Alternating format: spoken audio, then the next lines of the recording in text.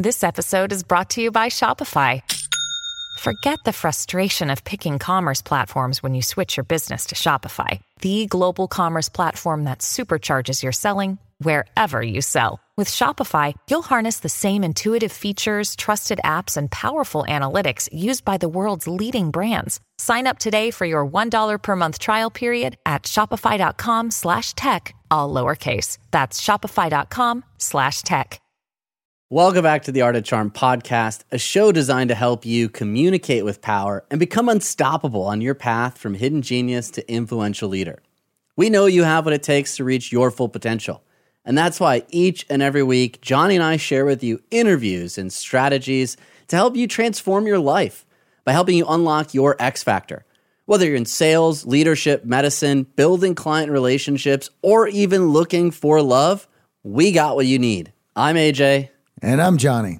Did you know that you can get the entire Art of Charm back catalog? That's right, 15 years of podcasts featuring expert guests and toolbox episodes jam-packed with science when you subscribe to Stitcher Premium. That's right, with Stitcher Premium, you get the back catalog and all of our episodes ad-free. Sign up today at Stitcher.com and use code CHARM to get a free month. Today, we are super excited to have Dr. Brian Primack with us. Dr. Primack is an internationally acclaimed behavioral scientist and social media expert. He's a medical researcher who studies social media and its connection to mental health outcomes, including depression, anxiety, and loneliness. His new book, You Are What You Click: How Being Selective, Positive, and Creative Can Transform Your Social Media Experience, just came out, and we're excited to chat about it. In this book, he introduces strategies to fine-tune your online experience and create a healthy balance. Now, if you've listened to the show for years, you know that Johnny and I, at times, have had our issues with social media. And that's why we're excited to get Brian's strategies today to help us use social media to our advantage. Welcome to the show, Dr. Primack. Now, if you've been a super fan of the show, you know that Johnny and I have railed against social media and the negative impacts our clients have seen in their lives. But we didn't have much more than anecdotal evidence to go on. So we're so excited to have Brian Primack with us today to talk about what that real impact is at a scientific level of social media. Many of us may fall in the trap of comparison or just overdoing it on social media. And I'd love to kick off today, Brian, by just talking a little bit about what got you interested in studying the impacts of social media. Yeah, it's a great question. And I wasn't so interested at the beginning. We had been studying a lot of other media types, video games, films. Always interested in the impact on health. But social media and mental health really came about very organically. I was a family practitioner for 18 years, and whenever there was an emotional health condition, there almost was always a story that had something to do with social media. And so I think that the research questions came about exactly the right way, which is that in a very authentic, organic way. Yeah, kind of like how social media is now propagating in our lives very organically. And there's almost so many platforms, you can't even keep track of them all. And we're going to dig really deeply into a lot of the research, but I'd love just at the start here to know what surprised you the most in all of the research that you did in social media. Well, when we first set out to look for associations between media and social media exposures and mental health outcomes, things like depression and anxiety and loneliness, we did not expect there to be sort of a direct linear relationship like what we found. We expected there to be more of like a U-shaped relationship. In other words, we expected there to be sort of a Goldilocks spot in the middle, that perfect little dip of the U, which is if you use just 47 minutes a day, then you're minimizing your likelihood of depression. You're minimizing your likelihood of anxiety. And so that's what we set out to do, was to find where that sweet spot was. But when the data actually rolled in, it was a straight line going up. There was no U. The U is sort of like well, maybe at really low levels of social media, there's more depression. And at really high levels of social media, there's more depression. And there's a sweet spot in the middle. That's not what we found. What we found was basically a straight line that every increase of social media was associated with with a consequent or, some type of increase in depression, anxiety, loneliness, just about any outcome that we looked at. So that was a surprise. Absolutely. And I think we were all sort of searching for that Goldilocks moment where we could just get 15 minutes a day or 20 minutes a day and not have any negative impacts on our mental health. Just something to add there. And with waiting for that Goldilocks moment, the power of social media, I think, became relevant to everybody in the last few years. And with that came a giant fight over the control over that power. And not only that, I think there's a lot of folks that are trying to fix everything that has went wrong with it as well. And what we're all feeling is somewhat of a tug of war between the powers that be of controlling it, fixing it, how to use it for the betterment of mankind and civilization. I mean, we're faced with all of these different forces, and the effect that I seem to see and think about is everyone come running in to help or to take advantage of the situation, and because of that, we're all dealing with that tug of war, and it's getting increasingly more and more out of control. Yeah, no, I completely agree. It's one of these things because you absolutely want to try to find the positive, because conceptually, theoretically, of course there should be some, possibility for positive. I mean, absolutely, we've all had moments of connection on social media. Certainly there can be opportunities for warmth and for generosity. But at the same time, it's this double-edged sword. It can also breed feelings of depression, anxiety, and isolation. So the question becomes, how do we balance the challenges with the benefits? And I think just because we found that using more social media, at least in our sample, was pretty much always associated with at least an increased risk, it doesn't mean that every single person who used social media became depressed. It just means that, that was certainly a risk factor for them. That doesn't mean that there isn't a possible positive way to use it for society, at one point. It's just we're not there yet as a society. So that's why the book came about, was saying, well, we need some practical, evidence-based as much as possible suggestions on how to maximize that value. And then hopefully we can, redo the study later on and see if people are using a better, if it's less of the Wild West and everyone's just kind of doing everything.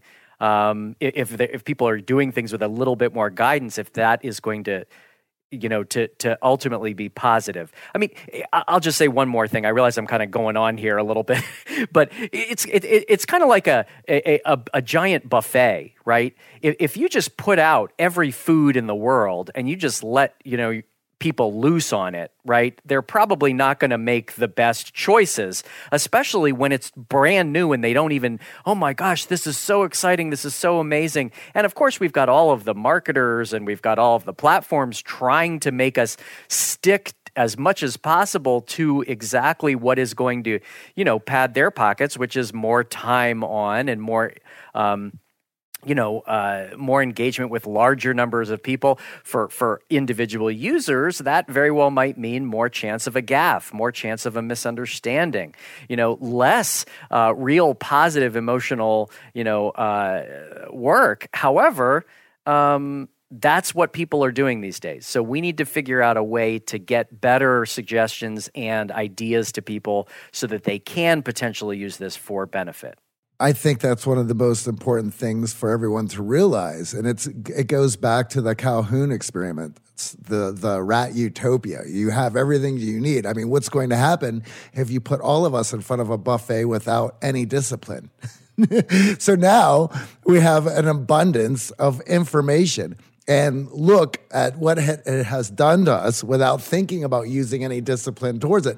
And now I think we're all reeling back on, okay, well, that running up to the buffet and gorging as much as possible certainly didn't help our situation whatsoever. And now everyone's trying to figure out what is the best way to discipline ourselves and use it. And certainly your book goes in much depth in all of those situations. I was just going to say the title of the book is You Are What You Click.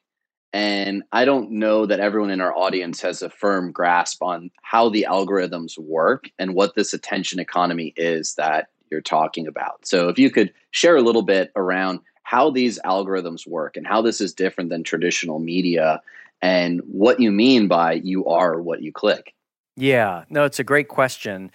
So, some people will open a social media page and they'll look at it and they'll just sort of experience it.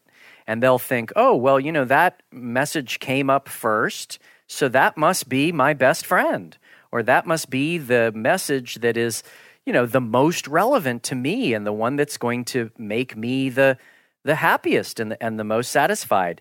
But it couldn't really be more far from the truth. In other words, when we teach media literacy or social media literacy to young people, we want them to understand when they open their social media platform that if it's a shade of blue, that shade of blue was like determined in very precise experiments. If there is a little bing that accompanies like a message coming on, the pitch of that, the decay of that, the kind of waveform that it is was determined very, very precisely. And when we are, it's not like you turn on a television and it's the same message that's coming to everybody, who's watching CBS at 9 p.m. Eastern time, It is extremely different, and it is very much tailored not just to the individual, but to the individual in a way that will maximize profits. So, for example, if there are a couple of messages that are being sent at one point, and one of them is a really good friend of yours that you care about and want to hear what's going on with them, but they don't have a lot of contacts, and what they put in the message doesn't have any words in it like car or computer that can be used to match an advertisement to it or sell something. That message is not going to come up first. The message that pops up first is going to be the one that is more likely to have you either going down some kind of a rabbit hole so that you stay stuck to the platform longer. That idea of stickiness is a very, very important social marketing social media marketing idea. Anything to increase stickiness. We want people to stay as long as possible. That moment that they're thinking of leaving, I mean, we've all been on a website before, and like literally, you start to move the mouse toward the X, and then all of a sudden it says, wait, and that kind of thing is going on all the time on social media. And so a truly social media literate person is realizing that. They're experiencing this platform not just as like, oh, this is the way it is in the world. They realize that there is a lot of algorithm and a lot of science behind that. One of the things that you had put in the book was some questions to ask when you are seeing some of this advertising, just to help you through it. And I think we've reached a point with media that I think that everyone should take a marketing class so they understand the depths at which they can reach. And I've talked to people about this before, and even when I've talked about predictive marketing or any of these other things, they're mind blown, and they don't even realize just how deep it goes. But because AJ and I have to do marketing for our company and we work with marketers, we're always fascinated. And not only the depth, but at what levels it is reaching certain emotions. And most of the time, you're not even consciously aware of them. And at least if you've taken a marketing class, you can sort of understand some of the mechanisms that are at play. You can look at them for what they are. And then know when you're triggered emotionally and when the ad's imagery has worked to invoke such emotions to fire you up, and then the enhancement of those emotions through the text. And then at the end, now that you're riled up, here's what we would like you to do. Donate, vote, buy, whatever that might be, and know what that call to action was put there because they had done the research to know that you would be at your most heightened and most susceptible to the call to action. Imagine you have unlimited confidence. Any insecurity or self-doubt instantly disappears. Poof, it's gone. Maybe you see yourself striking up more conversations without the fear of being judged or criticized by others. Maybe you see yourself speaking on stages, finally starting a business, or asking for the raise you so desperately want. Maybe you see yourself approaching the people that you're really attracted to, or hanging out with a new group of friends. In other words, we coached you every step of the way, held you accountable, and made you our next featured case study, because this is something we can do for you right now. In fact, you'll get a free coaching session to show you how. You game? Almost every day, we see the difference this type of guidance makes on our clients. People like Matt B., who tripled his revenue at his Facebook agency and even launched a brand new business. Or Shilpesh, who dropped 40 pounds and used his new skills to learn to land a killer promotion. So if you want a free coaching session with us to start mapping out your personalized plan, text us confidence at 1-917-720-4104. That's confidence at 1-917-720-4104. I want to frame this. There's sort of two conversations here that are important. Number one is this idea that it's researched. We are the research subjects. We just don't know it. So when we say research, people think, oh, white lab coats, and there's probably a group of volunteers in a room. No, that's not what's actually happening. They're gathering all this data in real time, and they're using the data to diagnose behaviors, to guide behaviors in a way that makes them more money. So our attention is being used in this experiment. We haven't opted in. We just signed up for the site. It's a free platform, and we are giving them our attention. And through that, they're able to tell a lot about our behavior. That's an important point. The second part in this is that many of us interact with these apps, and especially in the beginning when Facebook came out, it was the timeline. We interact with these apps thinking that it's just a logical progression, and what we're seeing in front of us is sort of in a real timeline, as if that's how the world works. And what you're saying is that's really not the case any longer. This isn't happening in real time. The algorithms are feeding us the information that they hope will keep us on the site longer, because the more time we spend on the site, the more likely we are to interact with advertisers who are paying for our attention, and therefore these platforms can monetize us and make money off of it. Exactly. And so then the magic question becomes having this kind of awareness that you're talking about right now, which is kind of fun to hear about. It's kind of cool. It's kind of interesting. But does it really make me more likely to make better choices or not? And that's one thing that we've been studying in our research for years now, because we've been studying social media and things like, tobacco advertising, and media literacy and things like tobacco advertising. So, for example, if I'm the kind of person that just kind of lets the advertisement wash over me, and I just kind of have this sort of subconscious feeling like, smoking is, cool and refreshing and, X, Y, and Z, versus somebody who looks at it very specifically and says, oh, I know why the font is so slim, because they're subconsciously trying to make me feel, they know that people in my age group want to be thinner, and so that's why the font of the letters is thin. And when I look at the Virginia Slims, I know that there's actually no company called Virginia Slims. The company is called Philip Morris, and they've actually changed their name to Altria because they want to sound more altruistic. And so all of a sudden, I've got all this magical knowledge back there. But am I any less likely to actually want to smoke? And it still is an open question. I mean, we certainly have found some successes in media literacy, and we do find that people can learn media literacy and that sometimes their attitudes and norms change, and they're not as likely to say, hey, wait a second. But the question is, if you and I know that the message that's put up for us is, not the number one message we should be seeing, if we know that every single person out there is putting 1 in 1,000 photos up, and that is not their real life. This is just, a very, very curated situation. Does it make us okay now, or do we still feel inferior? And do we still do social comparison even though we have that knowledge? So this is one of, I think, the critical questions, because I'm always thinking about solutions. I want to be able to have the positive things, but then I also want to, not be as likely to fall down rabbit holes of depression and comparison and anxiety and all that kind of stuff. And we still haven't really figured that out, but that's an important task. So the two things that we can control as users is our attention, as in when we log in and when we log off, and also what we're actually interacting with when we are logged in.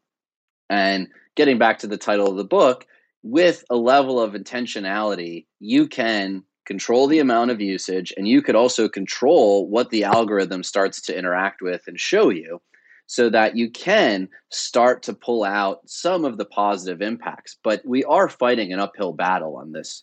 Yeah, absolutely. Well, and that is where the specific 3 elements of the pyramid came from. It's actual instructions, positively framed: be selective, be positive, be creative.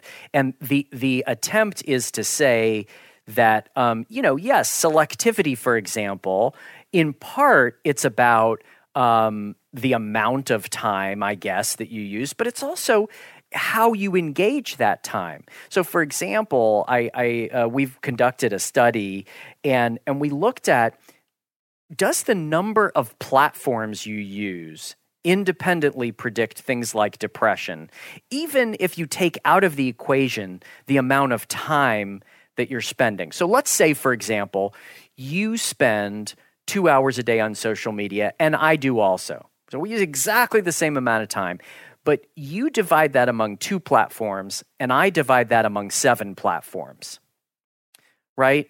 I mean, it really was an open question as to which of these situations is, better, which is more problematic. You could think, well, maybe 7 platforms is just too much to handle. On the other hand, you might say 7 platforms, maybe I'm going to have more benefit. I'm going to find, a larger group of, people, or be more likely to find the right people, or, whatever. But what we found in that study was, even when you control, so exactly the same amount of time, the person with 7 platforms using, over the course of a standard week versus focusing on 2 was more than 3 times as likely to be depressed. And so the idea is that it's not just the amount of time, it's also what specific activities are we doing when we get there. So selecting those particular platforms, as an example, is something that, you can do that's a little bit more nuanced. And right there, you're reducing your risk of certain things. Now, it doesn't mean that it goes down to 0. And of course, there's a lot of other things to figure out. And then, of course, we also need to figure out why. I mean, what is it about 7 platforms versus 2? Well, it's probably that each platform is very idiosyncratic, and, you kind of get to know it like you get to know a group of friends. And, in high school, it's really hard to be friends with 7 groups of people, That's why it's, people generally have a couple groups of people that they know well. They're less likely to make a gaffe. They're more likely to know sort of what those unwritten rules are. And so I think that may be partially what's going on here, but we as scientists, we want to figure out why, and then we want to try to make people's lives better as quickly as possible. So it sounds like limiting the number of platforms is a great place to start, with being selective in that first step. Any other sort of great tips for us on the selectivity side of things that can help support a more positive experience on social? Yeah, no, it's a really good question. Well, I think sleep is probably a big deal because we're learning more and more about sleep and how connected it is with, just so many emotional things and physical things about our lives. And we, for example, found in a separate study that we published in the top sleep journal, just called Sleep, that those last 30 minutes before bedtime, if you're using during those last 30 minutes, you're significantly more likely to, have bad sleep. But interestingly, it also is a predictor, the amount that you're using during the day, aside from those last 30 minutes. However, the effect was about the same, like the all-day effect or the last 30 minutes. So at the very least, we say to people, try to, avoid those last 30 minutes. Take those 30 minutes and put them somewhere else. That way you're still having some time, but it's not doing things to your sleep centers that might be problematic. And, there's arguments all the time on what exactly those challenges with the sleep centers are. Some people say, oh, is it the blue light that's being emitted from my, device that says that signals my pineal gland to wake up at exactly the wrong time?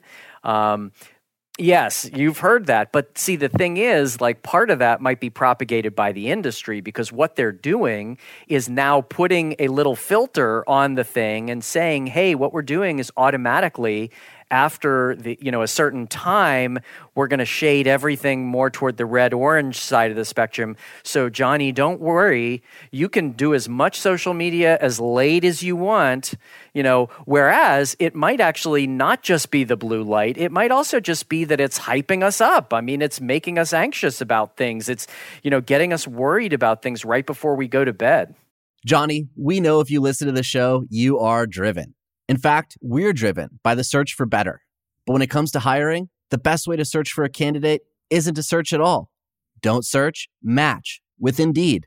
If you need to hire, you need Indeed. Indeed is your matching and hiring platform with over 350 million global monthly visitors, according to Indeed data, and a matching engine that helps you find quality candidates fast. Ditch the busy work. Use Indeed for scheduling, screening, and messaging, so you can connect with candidates faster. And Indeed doesn't just help you hire faster. 93% of employers agree Indeed delivers the highest quality matches compared to other job sites, according to recent Indeed survey. We have hired a lot of team members over the last 17 years. Going through endless resumes, well, that's a time sink. But you know what else is a time sink? Interviewing endless people, because they're all going to give you the best face forward. That's why we love Indeed. Leveraging over 140 million qualifications and preferences every single day, Indeed's matching engine is constantly learning from your preferences. So the more you use Indeed, the better it gets. Join more than 3.5 million businesses worldwide that use Indeed to hire great talent fast. And listeners of this show get a $75 sponsored job credit to get your jobs more visibility at Indeed.com/charm. Just go to Indeed.com/charm right now and support our show by saying you heard about Indeed on this podcast. Indeed.com/charm. Terms and conditions apply. Need to hire? You need Indeed. Yeah, we have the benefit of scrolling to be stimulated. We're not scrolling to bore ourselves or to go to bed, or scrolling to get enticed to get to find something that stimulates us. I mean, and certainly when you understand how important the attention economy is to the folks on the other side of that, who are building these things, whether it's malice or not, it still affects us, and they want it, and they're fighting over it. And the thing to understand is, well, if one social media site decides to lay off, they're just giving that time to the other social media sites who are going to be a bit more advantageous about that. And even traditional media knows this. I mean, even before the advent of social media, if it bleeds, it leads. There are no newspapers in the world saying it was an average day and tomorrow's going to be slightly more average. That didn't sell. That didn't get our attention. And this concept of doom scrolling, getting riled up, many of us felt it during the pandemic. We wanted news instantly. We were going to social media to find, and we were all thinking ourselves spend more time on this platform because we worried about this worldwide pandemic. So this concept of the mean world syndrome you introduced in the book, it's been in traditional media, and now we have social media amplifying it. So part of the argument is based on human nature. We want to give our attention to things that are outrage-filled, that have some emotion to it. Don't go to the movies, watch a boring average day. We're not going to tune in social media if they're average. So the argument is, well, they're just feeding human nature. So how much are we to blame in all of this with the mean world syndrome and now social media amplifying? So they're feeding human nature. However, think about humans and nature, 10 generations ago, right? I mean, we were, exposed to a dangerous event, and we would get a little high from that dangerous event, right? Like all of a sudden the lion is attacking, right, my village. And, we've got to do something about that. And it's natural to sort of get that little adrenaline high that comes along with, that attack so that you can avoid the attack. But that system that, evolved over millennia was not evolved to deal with the lion attacking every 4 minutes. And that is what it is like. So, for example, there was a study right after 9/11. It was in the Journal of the American Medical Association. And what they did was they looked at what were the biggest predictors after 9/11 of actually getting post-traumatic stress disorder. And some of the variables they looked at was it having lived in New York City or Washington, D.C.? Was it actually having been in the building? Was it being, when, collapsed? Was it having a family member in the building or in the police, department or something like that? And what they found was the strongest predictor of who would get post-traumatic stress disorder was how much television you watched in the 2 days following the incident. In other words, if you were in the middle of Iowa and, had nothing to do with, didn't know any individuals who were actually there in the building, but you watched 48 hours straight of television, right? You were actually more likely to get post-traumatic stress disorder than people who really experienced it. Because those people experienced it once. They experienced a horrific event, but you experienced it over and over and over again in Technicolor with audio, with, the titles flashing, wait a second, we have new news and new information. So I think that there is something parallel here, is that, yes, we are evolved to, our human nature. It's normal to, get a little bit of an adrenaline high from a challenge. It's just not normal to have those, constant stimulating messages, whether it's negative stimulation, if it bleeds, it leads, or whether it's positive stimulation. Hey, look at all of these perfect bodies and perfectness around me, and I'm just not as good. Either way, we're just not made for that. I certainly agree with the comparison part. I'd like to unpack that a little bit more because I know everyone in our audience feels it. And we're now living in a world where by pulling out a device that's ubiquitous, that's in our pocket, we can see inside each other's houses. We can see what someone is doing on this fantastic trip. We can see highlight reels of complete strangers. And now we're not only comparing ourselves to our social circle, to our community, we're comparing ourselves to the entire world. And that is certainly having a mental health impact.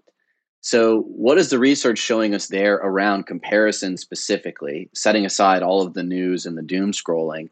And what strategies did the science show that can really help us overcome this comparison?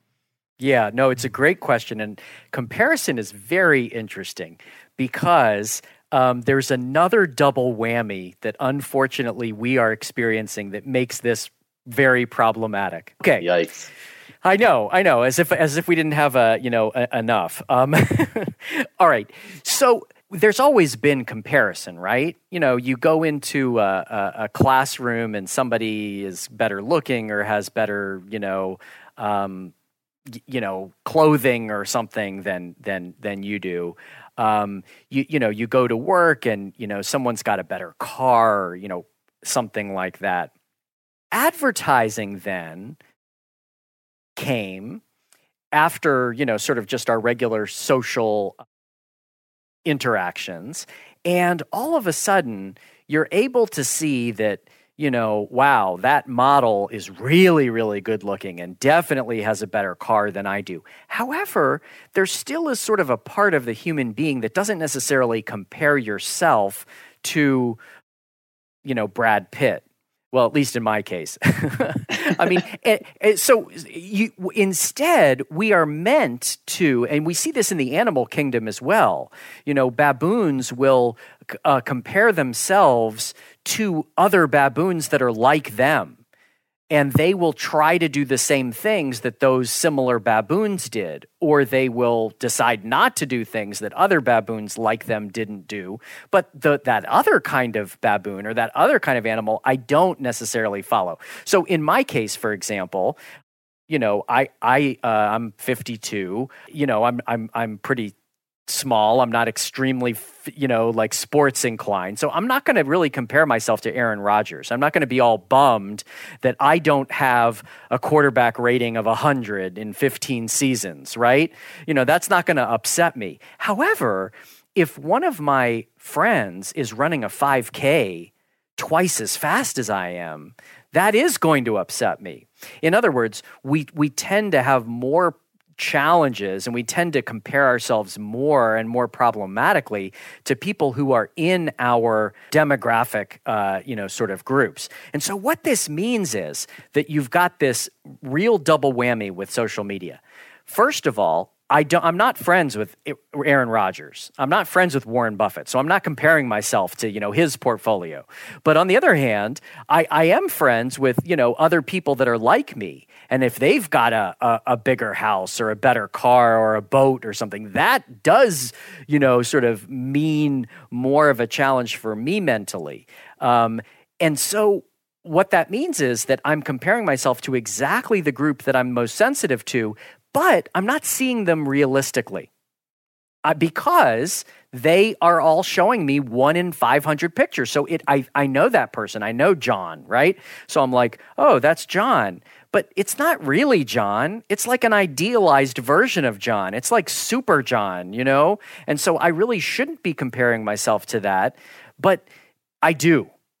And so therein lies the problem, and why I think the social comparison is such an issue is that it's very, very curated, well-produced images, but it's also about the people and the situations that I directly am programmed to compare myself to.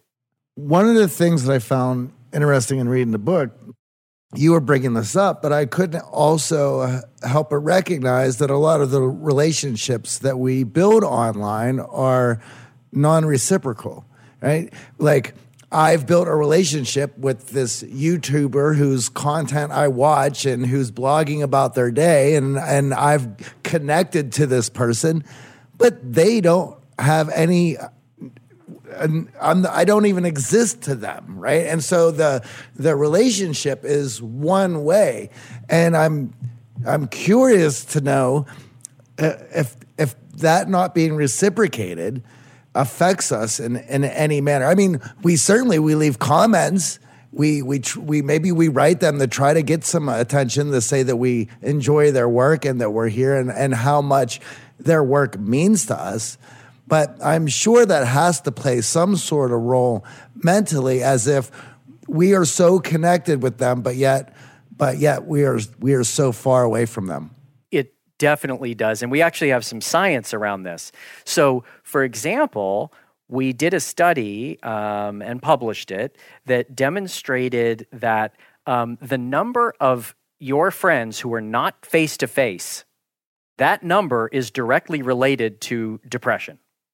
So, for example, if we say to a group of people, hey, what percentage of your friends, that you that you interact with regularly on social media, what percentage of those people are people you've never met face to face? Well, for some people, it's very little.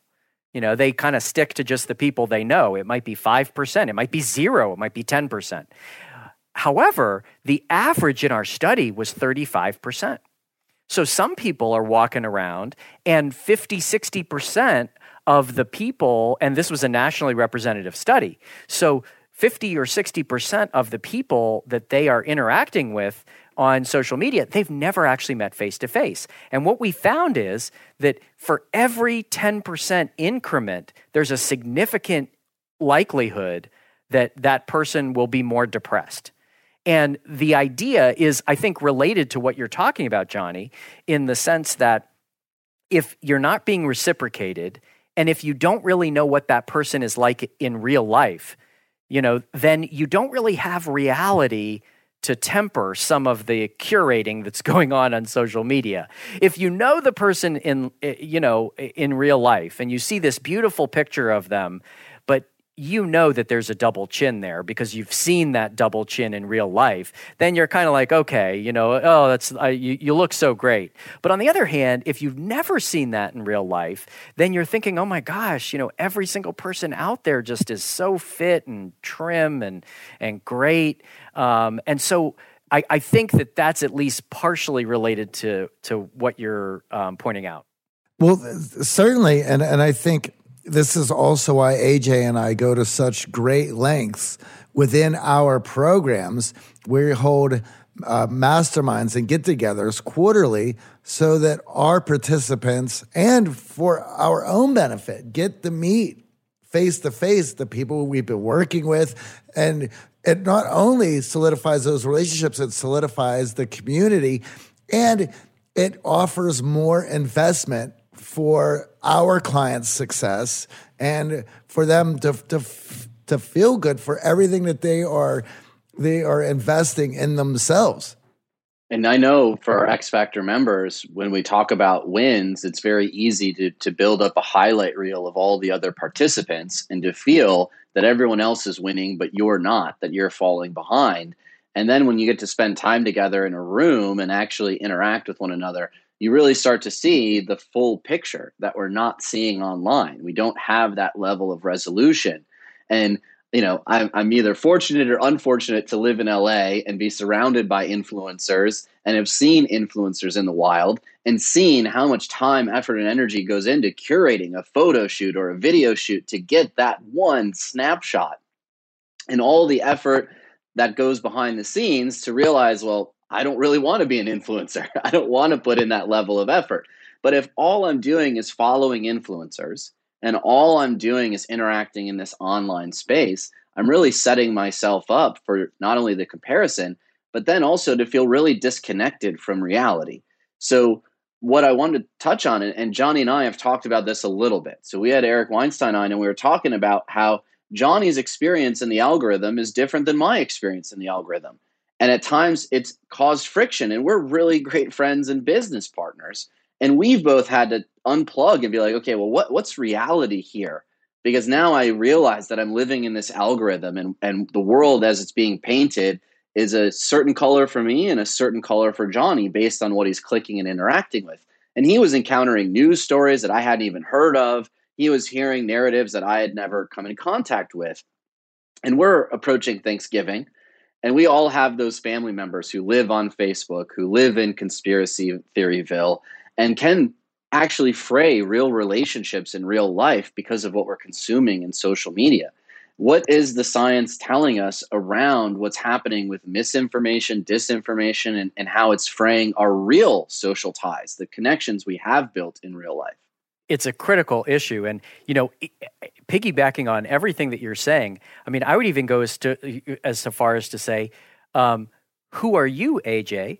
I mean, because I see you in one way on this platform, and I see you in a different way in person, and I see you in a different way on this other platform, and you yourself probably almost inhabit a different persona in each of these different areas. I mean, it's always been a little bit of a challenge because, we present ourselves to our parents and our teachers very differently than we present ourselves to our best friends, say, right? But you still have this sort of bit of core of identity. But I think related to what you're saying, we have such different experiences because this one is associated with this algorithm and this one is associated with this algorithm. We can even be wondering at this point, kind of who exactly are we? I think a 2.0 step above, old identity formation challenges 1.0 was still difficult. I still had to figure out who I was, with this group of friends versus this group of friends. But I think that the sort of tech world has put that up even another level.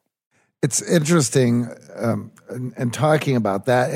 And one thing that some of us have been dealing with is no matter what platform you might be using, your success or virility, your content going viral, it depends on how the algorithms are being used.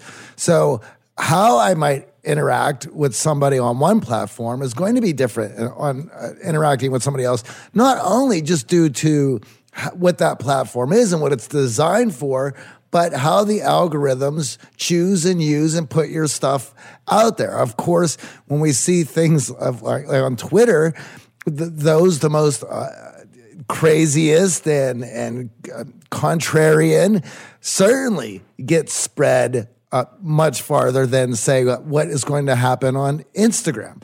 And how we use both those platforms are incredibly different, which paints a completely different picture of who that person is.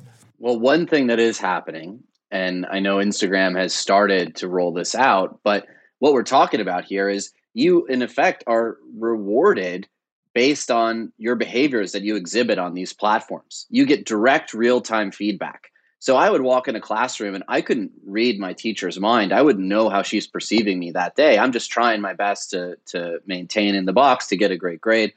But now you go on Instagram and you know how many people are liking your photo. You know what gets comments. I can go on Snapchat and I can eat a Chipotle bowl and talk to the crowd and I'll get people watching it. But that's not going to work on Instagram. That's not going to get me likes with me eating with my mouth open. So each platform has these different personas and avatars that they reward. And we're now getting this information back in real time. And it does feel like we are losing our identity. So what is the science saying around this direct feedback and data loop that we're getting around likes and comments and engagement? So it's a great question. And I would say that the science really hasn't caught up to the theory. In other words, how do you do experiments like that? How do you say, what would society have been like if we didn't have an internet, right? You can't really do that study, and you can't even really imagine it. And so you just have to, sort of think about these things as much as possible and try to, figure out. But I think you're absolutely right. I mean, I would say that, all of a sudden your identity is being shaped in so many different ways. It's being shaped by other people's likes. It's being shaped by what fits in a particular square. It's being shaped by, just the size of my camera and, et cetera. And, identity has always been shaped by, certain societal constraints. It's not like we could all be anything at any moment. It's just that this has definitely changed the equation. And I think that, psychologists and, if they're not, for example, asking people about, if they're seeing a patient who's depressed or anxious and they're not talking about their social media personae and how that affects them and what they do, then I think they're missing a big opportunity. Well, we are getting to a place with the recent announcement from Meta of a metaverse where we can, in real time, change our entire identity and the way people perceive us in this virtual world. I don't think we have enough time, or the research certainly isn't there yet around how that's going to change and shift things. But for many in our audience, this data is probably not shocking. We've encountered it. We've felt those pangs of comparison and the doom scrolling from the pandemic. And I want to get back a little bit more to the intentionality that we can bring to the equation. And I know before we started chatting, you had shared that you had also talked on some shows around parents. And I know many of our clients who have children are very concerned about social media use. And when you look at the release of the Facebook papers and their research around the impact for young women's mental health, you see what China is doing to combat the amount of time spent on social media. What can we do? One, ourselves to guard our own mental health, and two, for those that we really love and care about, whether they be family members who are falling into these traps or young children that we are raising in our lives. Yeah. So I've got, a specific section in the book on parenting. And what we do is go through the fact that this be selective, be positive, be creative sort of set of ideas is likely also to be beneficial in that particular milieu. So, for example, when it comes to this idea of be creative, it's not about, arts and crafts, which is what we think of when we think of, the word creative. It's more about being a creator as opposed to a consumer. Now, that doesn't necessarily mean that you have to, create your own show like you guys did, although it probably is valuable, right? Because you're really expressing yourselves, right? You're gaining benefit from this creative activity because you understand, a level that other people don't necessarily, because you've had to learn how to really massage these different technologies in different ways. So there's also a chapter in the book called Program or Be Programmed. And, this is something that I did with my kids, is that I said, yeah, you can have whatever you want. You can have a cell phone, you can have a laptop or whatever, but you need to be able to program it first. And I don't just mean like turn it on. I mean like you need to know HTML, because then, and CSS, because then whatever you see, you're going to sort of understand how it came about. I mean, you might not know everything because, there's a lot of other complexities. And so, I made my kids learn on my computer how to program starting in Scratch, which is this language that MIT created, which is, great. And they learned to create their own games. And then when they could create their own games, they said, okay, you can have your own laptop now. And I do think that it made a difference in the sense that they were being more, they were exercising their own creativity and their own, they immediately, when they started to engage with this thing, they already had that. I would say that, another example is we have a whole section in the book about tailoring your social media use to your personality. And this is something that, why don't we hear more about this, right? I have 5 chapters in the book because, I mean, like we shouldn't all live in the same part of town, right? Some people want to live in the suburbs. Some people want to live right downtown. Some people want to live in the country, we think about our personalities when we make decisions like where we want to inhabit in terms of a physical neighborhood. Well, what about a virtual neighborhood then? Who are the neighbors there? Love thy neighbor, but choose thy neighborhood, right?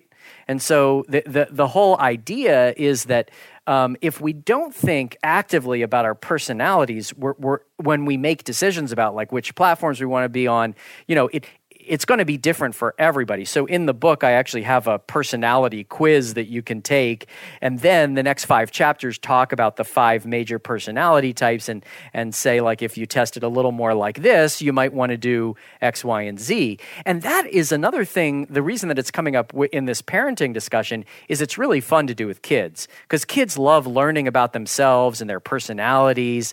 That, they're a little bit, more able to adapt to different things because, they're younger and, not fully baked. And so I've had a lot of really fun discussions with not just my own kids, but other kids as well about how do you tailor this to you so that you are the protagonist and you're not, that supporting, person who's just being dragged along for the ride.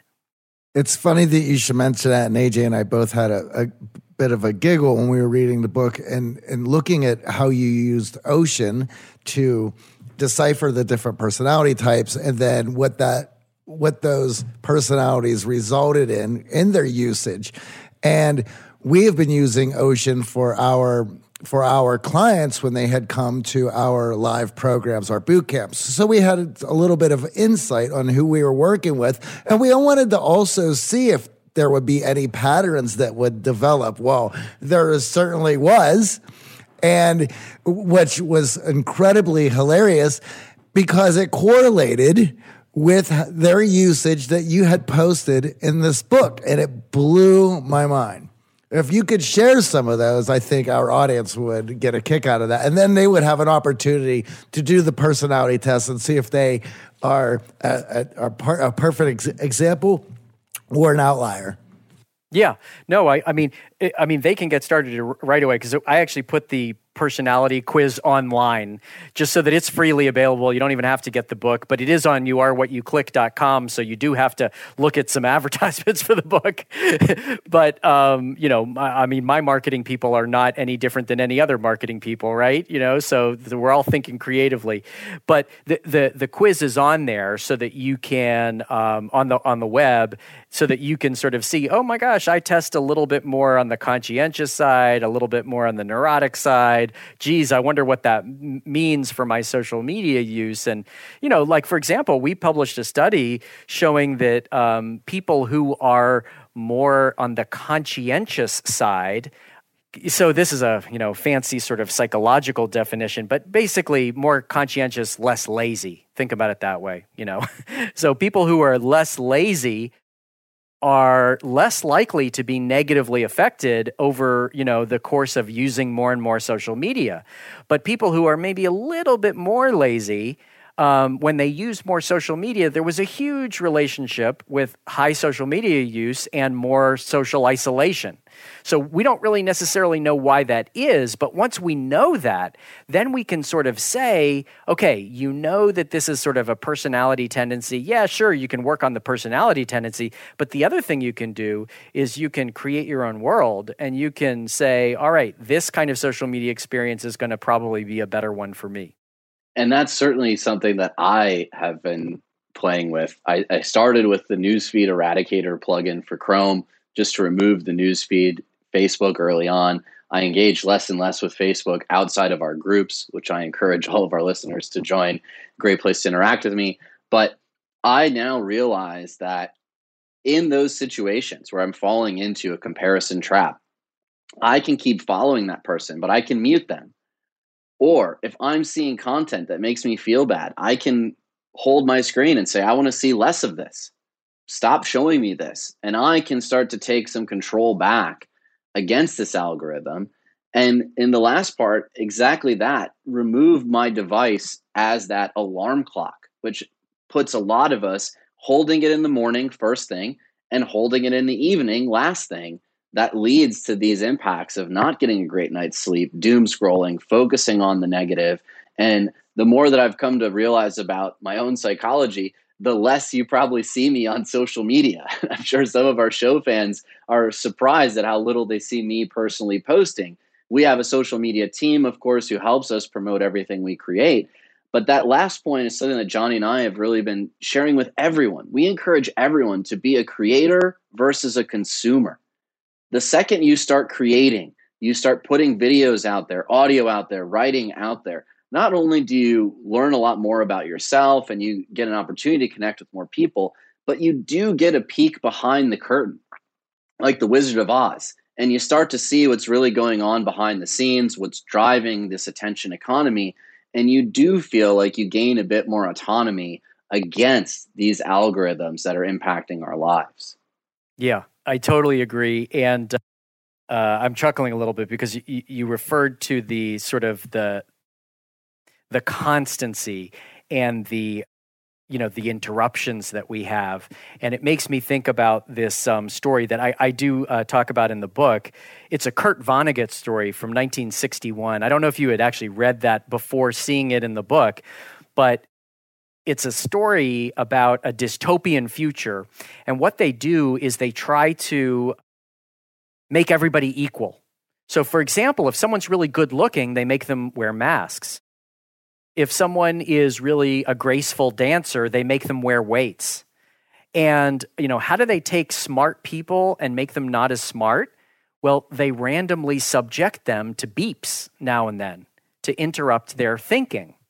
Well, that's sort of, in 1961, that was a dystopian future. But now that is absolutely what happens, because every moment you see somebody, you can't have a meeting without having something beep, you out of your train of thought or them out of their train of thought. And if it's not a beep, it's a, it's a vibration. And if it's not that, even just the presence of the object has been shown in scientific studies to actually exert an influence. So I talk about this in the book, and some fascinating studies. I did not do these. I was just citing them because I thought they were really brilliant.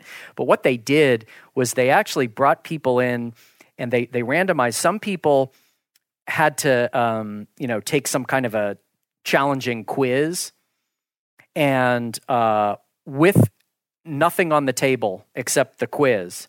The other half of the group had to take the same challenging quiz with the phone on the table, but it was powered off.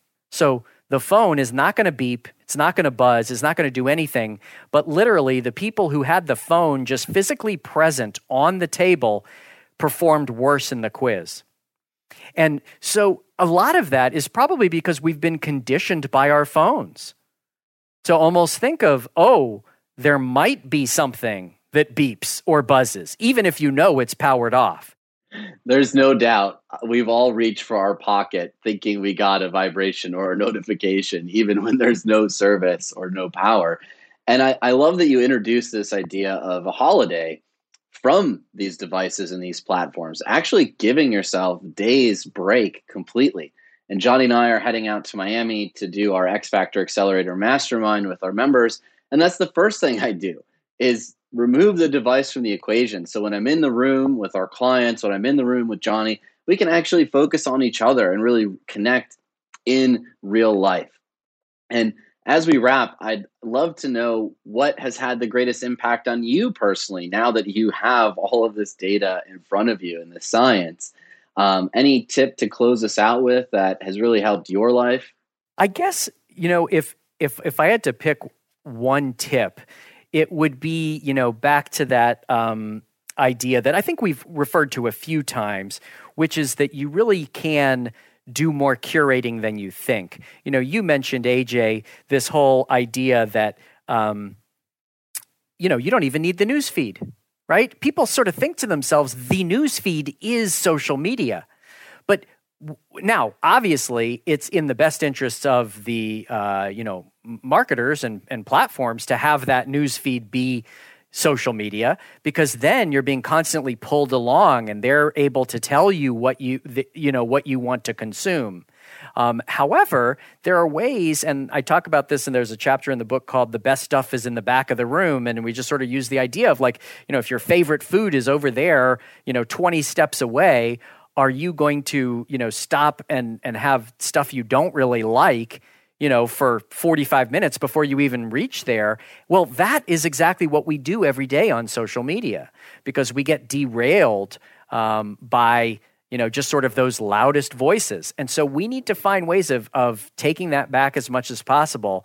And, I think that some of the tips we have for that in the book are valuable, but I think that it's just, my hope is that it's just getting the conversation started, because you've probably got a bunch of tips for me and other people have a bunch of other tips. And this is something we need to crowdsource.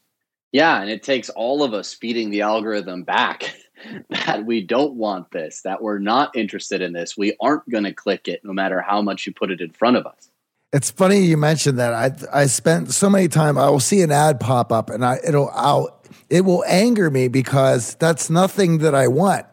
And I'll have this, I'll want to click, I don't like this ad, but I know that I'm only training it to give me better ads that I will be more engaged with. And I'm just like, no. And then there's also, we do the same thing with people who might post stuff that upsets us or makes us mad. It's like, well, I'm going to unfollow this person.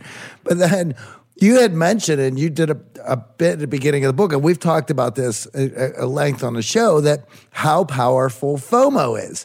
So this is a friend of yours. They post stuff that offends you. or upsets you, you want to mute them. But maybe tomorrow they're going to post about the party that you're going to miss, or some gossip that you're not going to be a part of, and now you're leaving that on. And it's like you have to be discerning and start weighing the good and the bad and the redundant out of these feeds. Well, we love asking every guest what their unique X factor is. What makes you extraordinary, Brian? I guess for me, I'm not a real star in any one area. I like bringing together other areas. So, I was a English and math double major, and, I wasn't able to kind of bring those together in any magical way. But then I studied psychology, and then medicine, and then social science. So it's really bringing all those things together, the humanities and the social sciences. And it's just the way my brain works is that, if I'm in a science-y mode, I want stories. And if I'm in a story mode, I want science. And so I think that the thing that I'm, able to do is sometimes bring together areas that don't often fit together. But in each of those areas, I'm a little bit of a hack. You should see me play guitar. I'm nothing like my son. Well, thank you for joining us and writing this book. Before you go, can you just direct our audience again to where they could find that quiz? We'll put it up in the show notes as well for those in the app. Sure. Yeah, it's on youarewhatyouclick.com. And there's some links to the book, to the quiz, and other things. Thank you so much for joining us, Brian. Great. Thank you. And thank you, AJ, Johnny. Been great to be with you.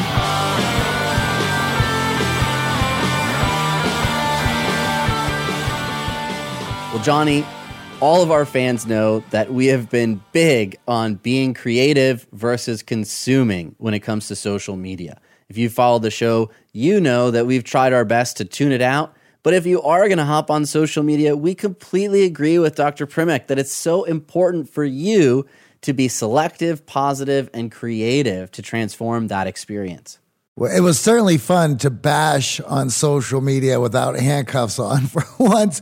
But as you mentioned, there's a lot of ways it enhances our lives, and we just need to put forth the effort to use it in that manner rather than allowing it to drag us down. Now, we got a special shout out this week to Bobby. Bobby joined us at our most recent boot camp in Las Vegas, and he's been putting his new skills to work, right, Johnny?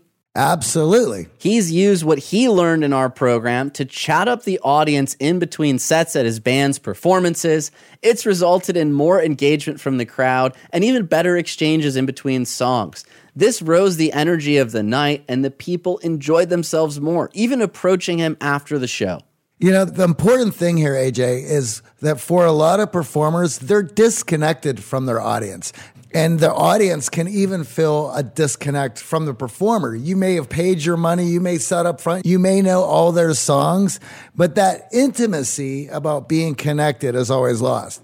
So when you walk around the crowd before, after, in between sets, and you're chatting up people, that connection that they've yearned for has finally been made, and he's seeing it pay off.